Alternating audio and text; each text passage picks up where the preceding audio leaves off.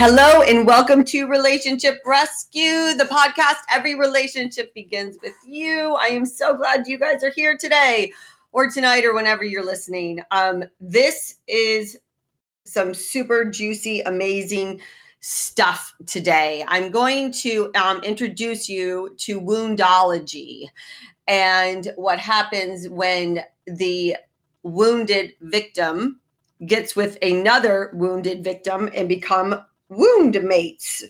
But let me just talk a little bit about woundology first and what it is. And so woundology validates your suffering. Okay. So you are wounded and there is, you have valid reasons for feeling the way you feel if you've been, were neglected in childhood, abused, or whatever that emotional trauma happen to be, abandonment, death of a parent, divorce, enmeshment, a codependent parents yourself, a narcissistic parent, all the, the deeds behind the whys, our inner child becomes wounded.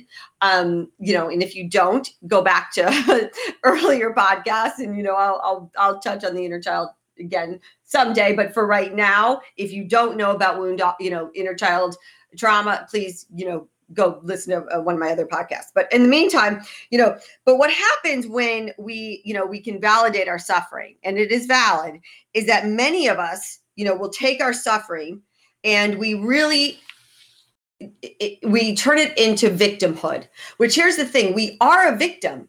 So this is where it gets tricky because we are a victim. But here's the thing, but when you become an adult, nobody cares. And I'll use me as an example. Nobody cares that my mother was killed when I was 3, that my father was a narcissistic, raging, abusive alcoholic. Nobody cares about all the other plethora of, abuses I suffered because I'm an adult.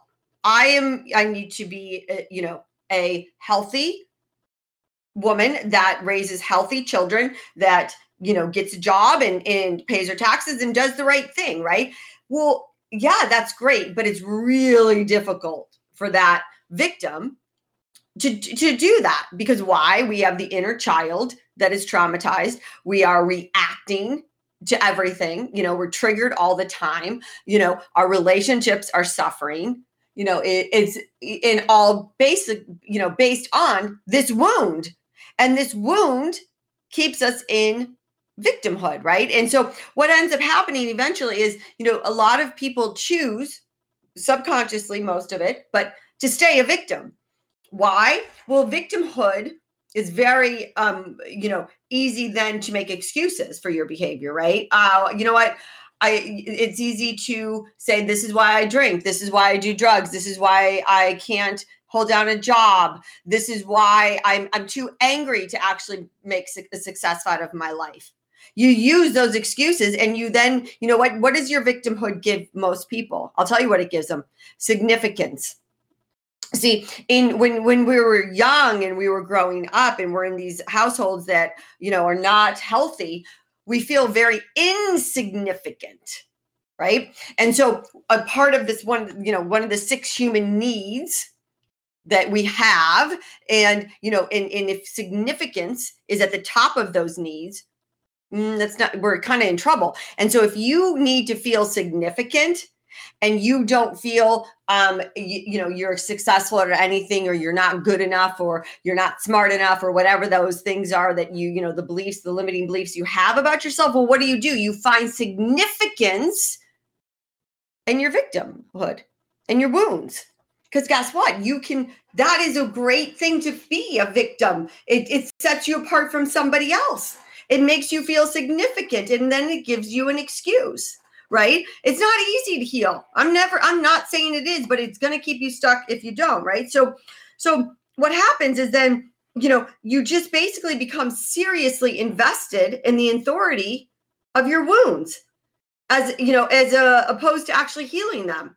So instead of healing, you get really good at being the authority on them and, and announcing them to the world. Have you ever met somebody and within 5 minutes, they tell you their entire horrible life story? That person is attached to their wounds. That person is attached to the victimhood. Okay. So now in the hardest relationships for me to help by far are the ones that have become wound mates.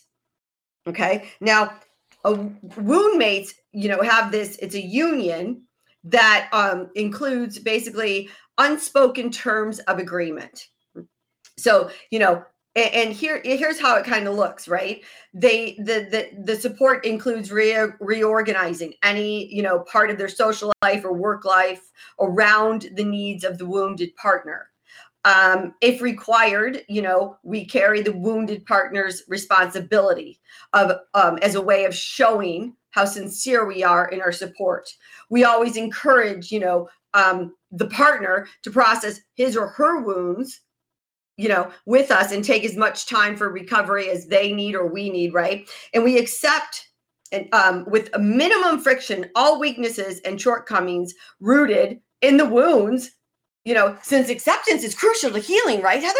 Shouldn't we accept the narcissist? Shouldn't we feel sorry for the narcissist? Says the codependent. No.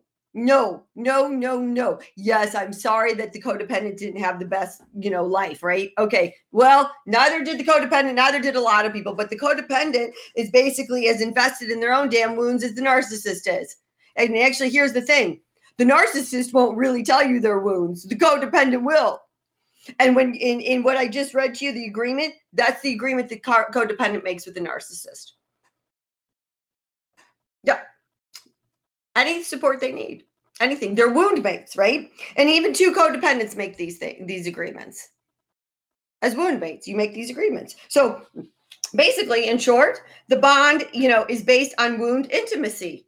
It's, it's an implicit guarantee that weakened partners will always need each other and that they will always, forever have open passage to each other's internal world. It sounds so beautiful, doesn't it? It's not. It's ugly. It's ugly. It's toxic. It becomes the dreaded game, the drama triangle. It's ugly. It's there's always going to be the victim, the rescuer, the persecutor, and it just goes round and round and round. And it's very difficult for some to give up the privilege that accompany being wounded. Right? It sets them apart. Their anger makes them relevant. Right? If they look at that person, they're so angry, they're relevant. It sounds crazy, but it's the truth. Their wounds make them special. They become addicted to support and compassion. Okay. Many will say, I need more time to process my wounds. And here I'm going to tell you something. And if you ask my clients this, it doesn't take that long. I'm sorry. I don't mean to burst your bubble, but it doesn't. Like literally 10 weeks. It takes me 10 weeks. Usually when I get to 10 weeks with my client, we're processed. What happens after 10 weeks? Sometimes I have to go longer, sure. Some people that are really, have a lot more emotional trauma or, really been deep into their patterns, we go longer than 10 weeks, yes.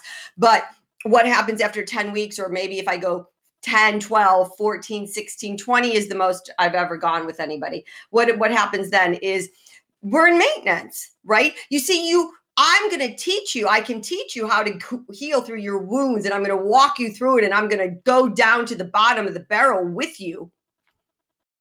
But once I teach you, I can't, if I keep going after a certain point, I just become your codependent person, right? See, there's one way through, one way out. Everybody comes to that way, maybe from a different angle, from, everybody's journey is different. But it doesn't take years. Yes, maintenance. Yes, you will get triggered for a long time, but you will not, you heal one time, right? So, you got to remember that it's in the story that you stay stuck. So what I do with my clients is we talk about their story 1, 2, 3 times at the most, and I let it go. We then learn to let it go and forgive it and move on. Because if you keep talking about your story, stay stuck in the story, right? I literally have no emotion attached to my story anymore. I use my story for one reason, to help other people. No other thing. I can tell you my stories. Sometimes, I'll get teary-eyed sometimes, but no, not really. It's over. It's done. I only tell it and use it to help my clients and to help the world and to help other people, but it's not me anymore. I have no attachment to that story. I'm so not that person. Thank God, right? So anyways, you have to realize that when you're in a wound, you're paired with another mate and you guys are wound mates. You feel like you're getting the compassion, the love, the safety, and the nurturing, the admiration. Well, how could one give that up? You can't. But what you don't understand is it also keeps one stuck in the shitty relationships, in the toxic relationships, in the mediocre life. Healing is simple, but it is not easy, right? So, there are steps. And yeah, sure, they're going to demand great effort. But you can't, but to stay stuck in your story, to stay stuck in Woonology means you stay stuck in toxic relationships. That's the bottom line, right? Have you ever, I'm going to ask you this. I've never asked these questions before. Do you ever, do you ever use your wounds to cancel an appointment when in fact you are feeling fine? You're using your wound if you do, right? You're using the victimhood. Do you ever control another person by saying his or her action reminds you of your parents or parent? You remind me of my mother. You remind me of my father, but more it's you remind me of my dad or my mom. Please stop doing this. Please, you're hurting me. Okay. Well, when are you going to stop? When are you going to just not be with somebody that you have to beg to stop? Right? Do you ever quit something or not try at all? By dwelling, because you're dwelling on your past. Therefore, you're encouraging depression. Right? Are you afraid that in healing yourself, you will lose your intimate connections to certain people in your life? Guess what? You will. But don't you think that that's okay? That's worth it? Trust me, it is. I've lost plenty of people in my life because I'm no longer connected to my wounds. It's a struggle at first, no doubt. You miss certain people, but you can't. What you'll realize is when you're healing, you can't. As much as you want to stay around certain people, you can't. It's impossible anymore. You can't listen to the things and the complaining. And anyways, are you afraid that choosing to heal yourself, it's gonna require you to leave behind a lot of your familiar life? It will. But I promise you there's a better life waiting on the other side. See, these are questions that you need to address honestly, because they're the most significant cluster of reasons that people fear becoming healthy. They fear giving up the significance. They fear giving up people that they love, but that's not good for them. They fear what is to come. They fear, right? And you have no trust. You have nothing. You want to stay feeling like you're safe, loved, and belong, even if it's in the worst of environments. But you got to stop. Otherwise, you just won't live that life, right? So, a person who cannot let go of the wound is a wound addict. And like all addictions, wound addiction is not easy to break. I can sympathize with you, okay? It's basically there's a road through. There's a way through. But you've got to learn how to get through that, road. You've got to learn how to get to the other side, okay? You've got to, for some people, holding on to their wounds means personal vengeance. Right? It's gonna liberate you, and you're gonna get the person that hurt you by blaming them and by, constantly talking about what they did to you, blah, blah, blah. But guess what? It doesn't work because it keeps you stuck in the wound. Forgiveness means releasing the control that the perception of victimhood as over our psyches, really, So here's some questions that I'm going to leave you with, and I want you to think about them. So if you get a pen and paper, because these questions are going to help you answer them. So what emotional memories do you still need to heal? What relationships in your life require healing? Do you ever use your emotional wounds to control people or situations? If yes, describe it. Have you ever allowed yourself to be controlled by the wounds of another person? If you're a codependent, the answer is 100% yes. Hell yes to the yeses.